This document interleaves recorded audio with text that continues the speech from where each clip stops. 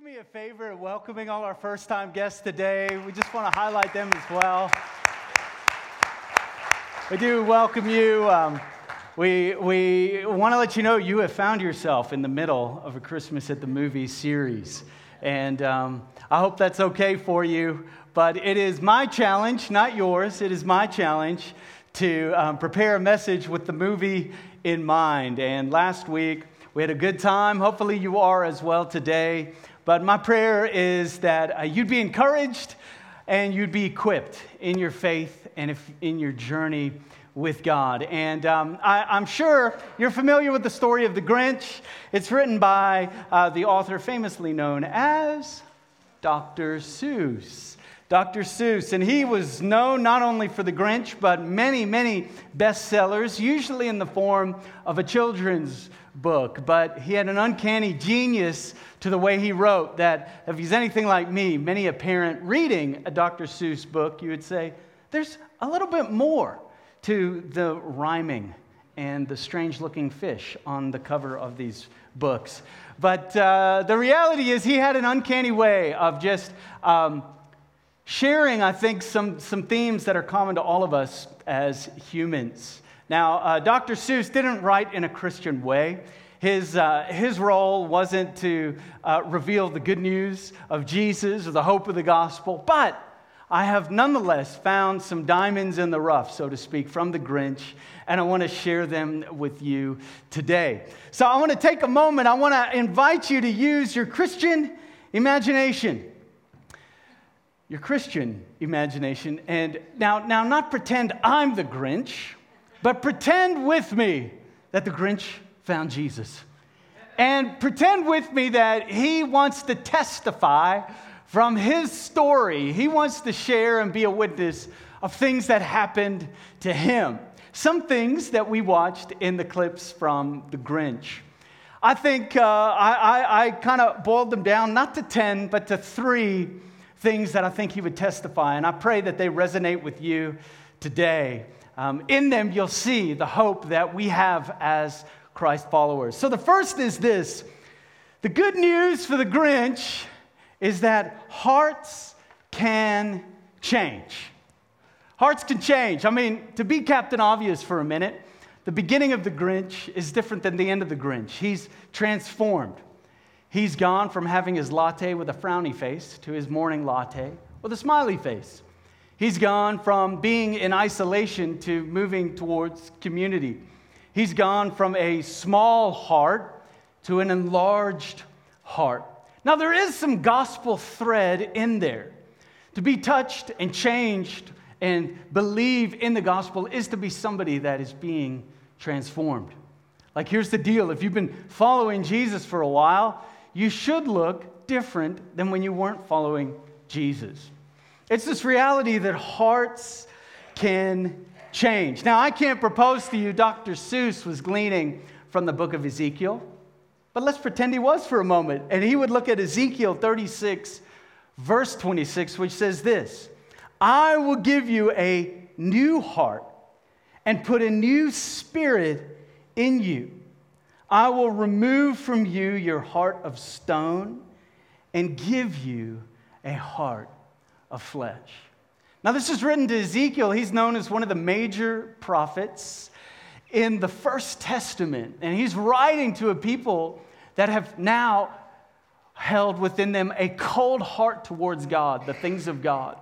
That they're no longer worshiping God. They began to worship some of the false idols of the world. And it reached such a place that God gave them over to their decisions. You want false idols? You want to live for the things of this earth? Well, listen, don't let me hold you back. And he gave his people over to their sins. And the destruction that came with that, they were shipped off. They were removed from a place called the Promised Land into exile. And so Ezekiel's writing the heart of God towards his people in exile, distant, far away. It says, listen, I'm going to take your heart that was once a heart of stone, and I'm going to supernaturally shift it, transform it to a heart of flesh. And for those of us following Jesus, we're like, yeah, our lives look a little bit like that.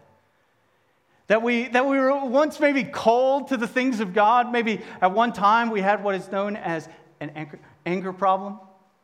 Had maybe several issues going on, but by golly, we're getting better. Now we have several issues going on.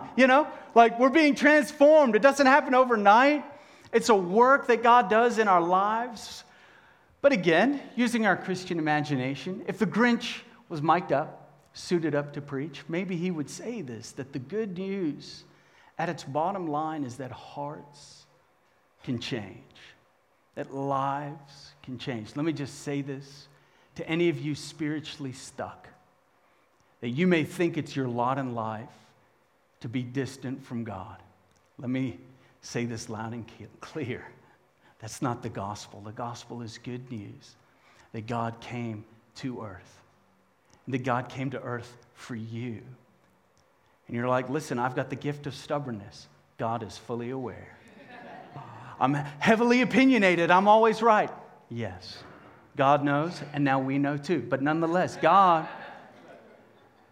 is convinced hearts can change. The very name, one of the very names given to Jesus at his birth, this time we celebrate in Christmas season, Matthew 1:21, it says this, she will give birth to a son, speaking of Mary, and you are to give him the name Jesus.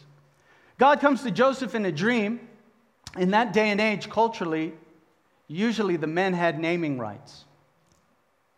Not the case anymore, but in that culture, in that time. And let me say this, thank God, right? His name should be Junior. Junior? No, okay, now I digress. Okay, listen. She will give birth to a son. You're to give him the name Jesus. In the name Jesus, which is also in the original language the name of Joshua, or you perhaps have heard this term, Yeshua. Here's what it means. Because he will save his people from their sins. No longer bound.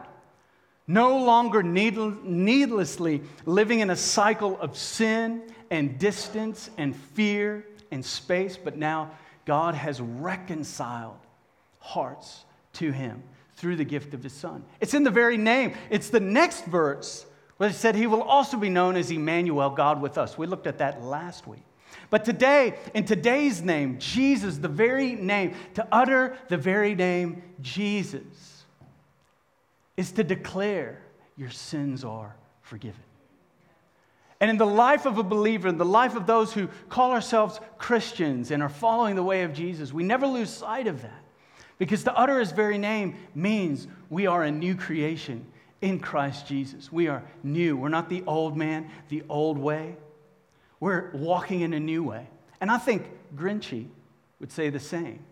That hearts can change, that our lives can be changed. I was thinking about something that happened for a couple of our members just last month's November, the month before November, October. In the RTC jail ministry, I was texting with one of our members earlier this morning, James, and James went into the Crawford County Jail along with a team of brothers in the faith to go into those that are currently incarcerated. And if you want to see the epitome of hopelessness, it's to have all your rights stripped from you. It's to be given a schedule. It's to be given walls that imprison you. And almost all of them would say, justifiably so. We were a danger to our culture. We are a danger to our environment. We are deservedly here. And these ministers of the gospel went in and shared that you may be imprisoned, but there's one who can set you free. That you may feel hopeless, but there is one who carries an eternal hope that's not bound by your circumstances. They're not bound by your worst day. Like you can enter into relationship with Christ in the here and now. One Sunday afternoon, just a few short hours before our Sunday evening small group, Kelly and I hosted a Sunday evening small group. James let us know, I can't come. And he said, here's the reason why. This evening, we're baptizing 17 people who committed their life to Christ. Changed, transformed, delivered. Hearts can change in an environment that is isolated, that is broken, that is fearful, and you want to talk about stripping people of their dreams. I mean, they're in the very reality of their brokenness. Like some of us, we get to carry our brokenness, but the consequences aren't before us every day of our life. For them, it's a different story.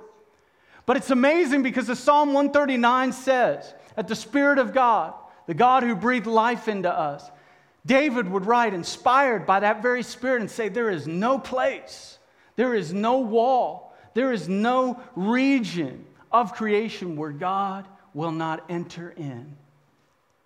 No matter how dark the situation, no matter how difficult the situation, the light of Christ can come in and come into the midst. And I think that's probably like me, one of the points he would camp out with the longest. Is that the Grinch who started the movie is not the Grinch who ended the movie. He's not stingy, broken. He's now being made whole, being free, no longer bound by his bitterness and isolation. So that's the thought. The good news is that hearts can change. We sung it this morning in the first song. If you were here for the first song, the kind of contemporary Hark the Herald Angels Sing. There's an incredible line in this Christmas hymn. It says this, that mild he lays his glory by, born that man no more may die, born to raise the sons of earth, born to give them second birth. Hark, the herald angels sing, glory to the newborn King.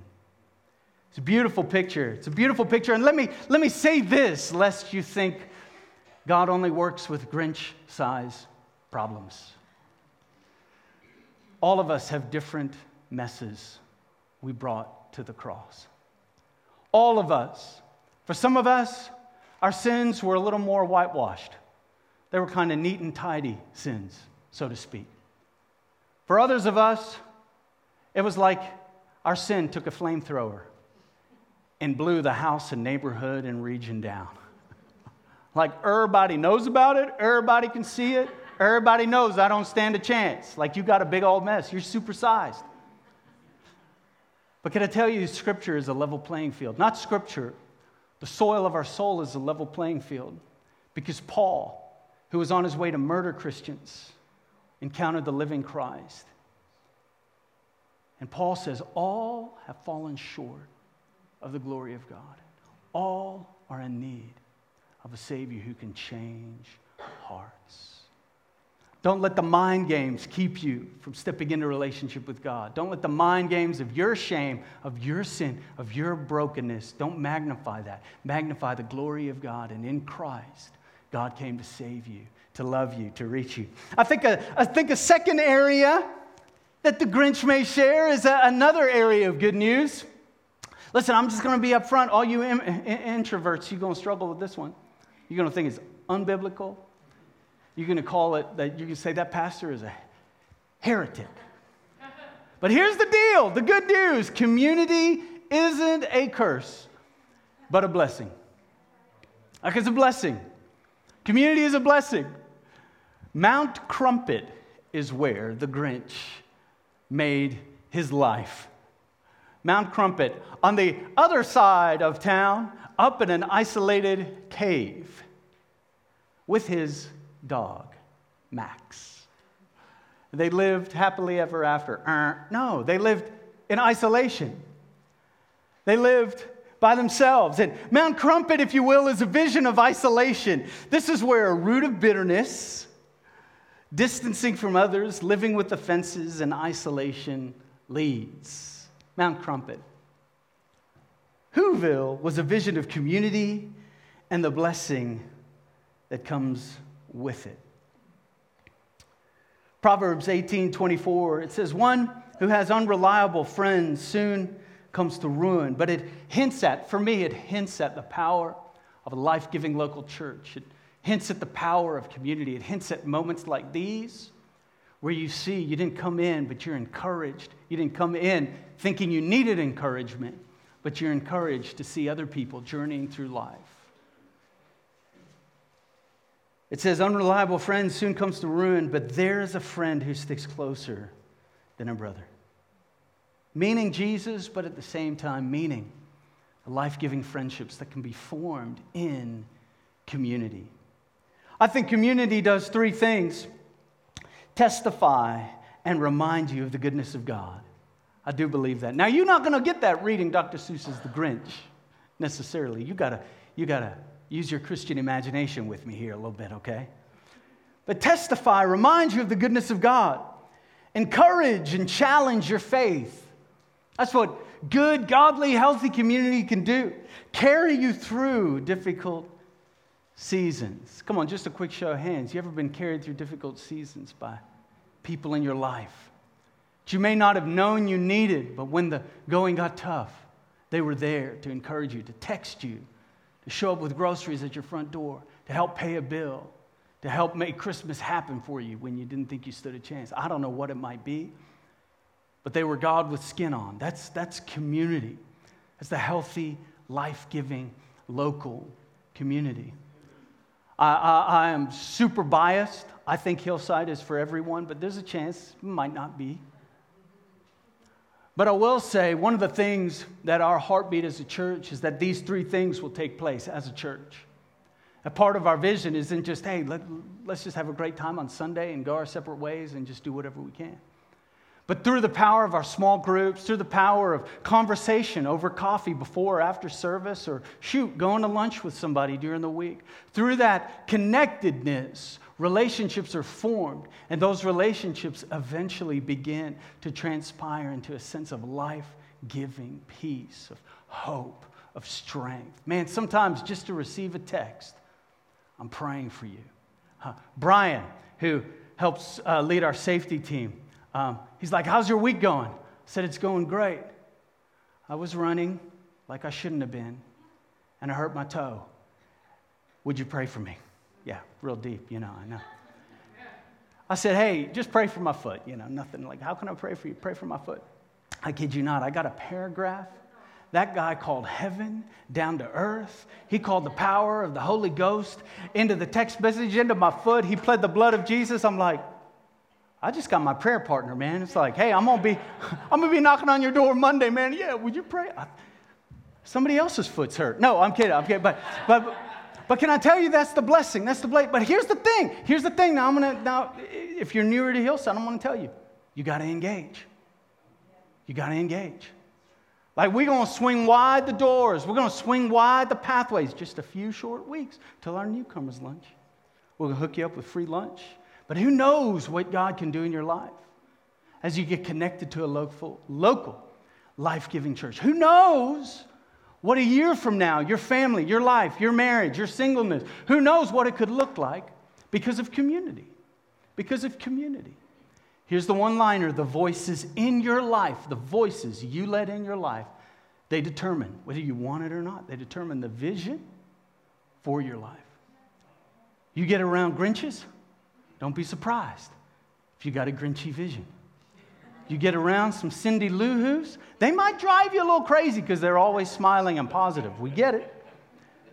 But rather that than Grinches, can I tell you what happens? You start dreaming, you start believing, you start seeing. You come in bitter and you realize, I'm not the only person who's been bitter. And they share how they got free and you get free. Can I tell you? It's the power. They're like, man, I think you went a little deep for the Grinch. I think you're right. So we're going to end on this third point. All right. Live generously. The good news is a generous gospel. The good news is a generous gospel. God calls for us to live generously. Now, I'm not just talking here about your money, your finances. It influences that, but that's not the only area I'm talking about. I'm talking about a spirit of generosity, a heart transplant. That the goodness of God, it's not just for you, but it's for others. Can I tell you what's so powerful about Becky Murray in her, what I would call her Queen's English? Wasn't that nice? It's fancy talk. I was about to do it, but I'm not. Okay, so the Queen's English. You're like, did he just slow down for a second? Anytime I slow down like that, there's 6 rabbit trails over here, and I'm not taking the bait. Here's the deal. I think about that. Like, how many of you know, like, missionaries, they're crazy. Like they realize, she is right now, she flew to Kenya. I'm like, girl, what you flying to Kenya for? Like, that's crazy talk. Like, Christmas in England. Like, could there be anything more magical? Why are you going for Christmas in Kenya? Like, what? And she would say, the love of Christ compels me. It's not my story that's being written. It's God's story, and I want in on it. And so it requires some generosity. It requires some sacrifice of her time, of her talent, of her treasure. It requires effort and energy. And I'm just astounded. I'm so excited to continue as a church to help fuel and fund their ministry, and to think now they're getting into some good old-fashioned litigation on behalf of victims of sex trafficking. So not only pulling them out, but by golly, we're coming after with the justice system to get what you tried to steal and to hold you accountable with a smile on our face and the grace of God, but we're going to backhand you with some truth, somebody. That's what they're going to do. And I think, man, what an incredible opportunity to live generously. I was so moved last Saturday. My youngest daughter and I went to pop in with our outreach team that serves the first Saturday of every month with Love Unlimited. And it was just so incredible to feed over 60 people. They did one of my favorites, breakfast for lunch, baby, come on. And they hooked them up. And what are they doing? What is that? That is living generously. Living generously, like what is in our hearts comes out. And so if you follow that thread, man, my heart is changed by the gospel. Now I'm in community that I'm being reminded, and it's resonating. I'm being held accountable and encouraged that the gospel still applies for me. And then it overflows into a lifestyle of generosity, of helping, of caring, of using my gifts to advance the kingdom, using how God wired me to make a difference, also included in our growth track, which starts in a few weeks in January. But living generously, Proverbs 11:24 says, the world of the generous gets larger and larger. The world of the stingy gets smaller and smaller. Why do we do angel tree? Why do we do Thanksgiving baskets? We keep exercising the generosity muscles that God has given us. Amen? I was so encouraged by our oldest daughter a few weeks ago went and grabbed an angel tree. I was like, looks like we're committed. Okay. And I'm just kidding. Too transparent? Sorry. No, I'm kidding. And she did it. It's hers. She's owning it. And so yesterday, I was subjected to shopping for a 12-year-old girl. So I'm all up and down the makeup aisle. I had such a great time connecting over eyeliner color with my daughter. I didn't know that was possible. And I said, well, I wouldn't wear it, but I think it looks good. Little participation, but what am I saying? That's coming out of the overflow. You've experienced it. You've experienced your children. They say and they do things that challenge you. Your friends, they say and do things that they challenge you. Can I tell you, that is, when people talk about this kind of airy-fairy spirit of Christmas, don't push back against it. Embrace it and realize, man, that is possible because of Jesus Christ. You may culturally, let's make it romantic and magical, and how about we start a Hallmark channel and do nothing but make movies of Christmas for 6 whole months and subject everybody that's wants to watch them can watch them. And anyhow, so the spirit of Christmas, can I tell you, the spirit of Christmas is the Holy Spirit. He's the one that has brought us in, changed our hearts, and now calls us to go forth this week, to go forth as His witnesses, as His messengers. And so that's it. I want to encourage our hearts. Yes, this week we had the Grinch. Next week we'll have a surprise, a different movie. But these are some of the eternal truths, and they come up. They come up in the Grinch. But I want to encourage you, don't lose sight of the gospel. And can I just, for those that are already centered around the gospel, for those of you alive to the good news of the gospel, can I tell you, this is a season, for whatever reason, that people are more open to hearing the message of hope, to hearing the message of forgiveness.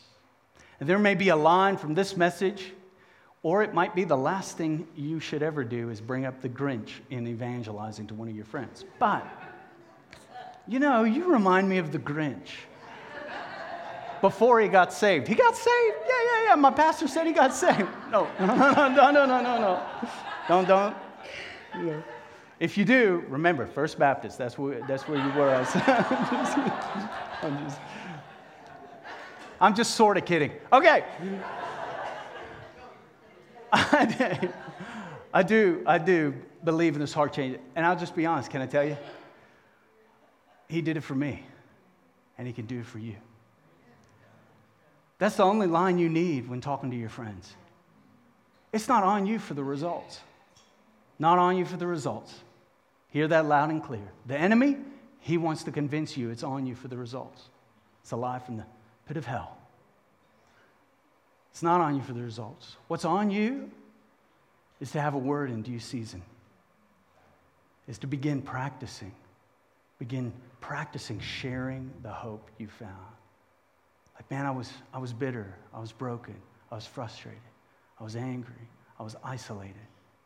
But God changed my heart, changed my life.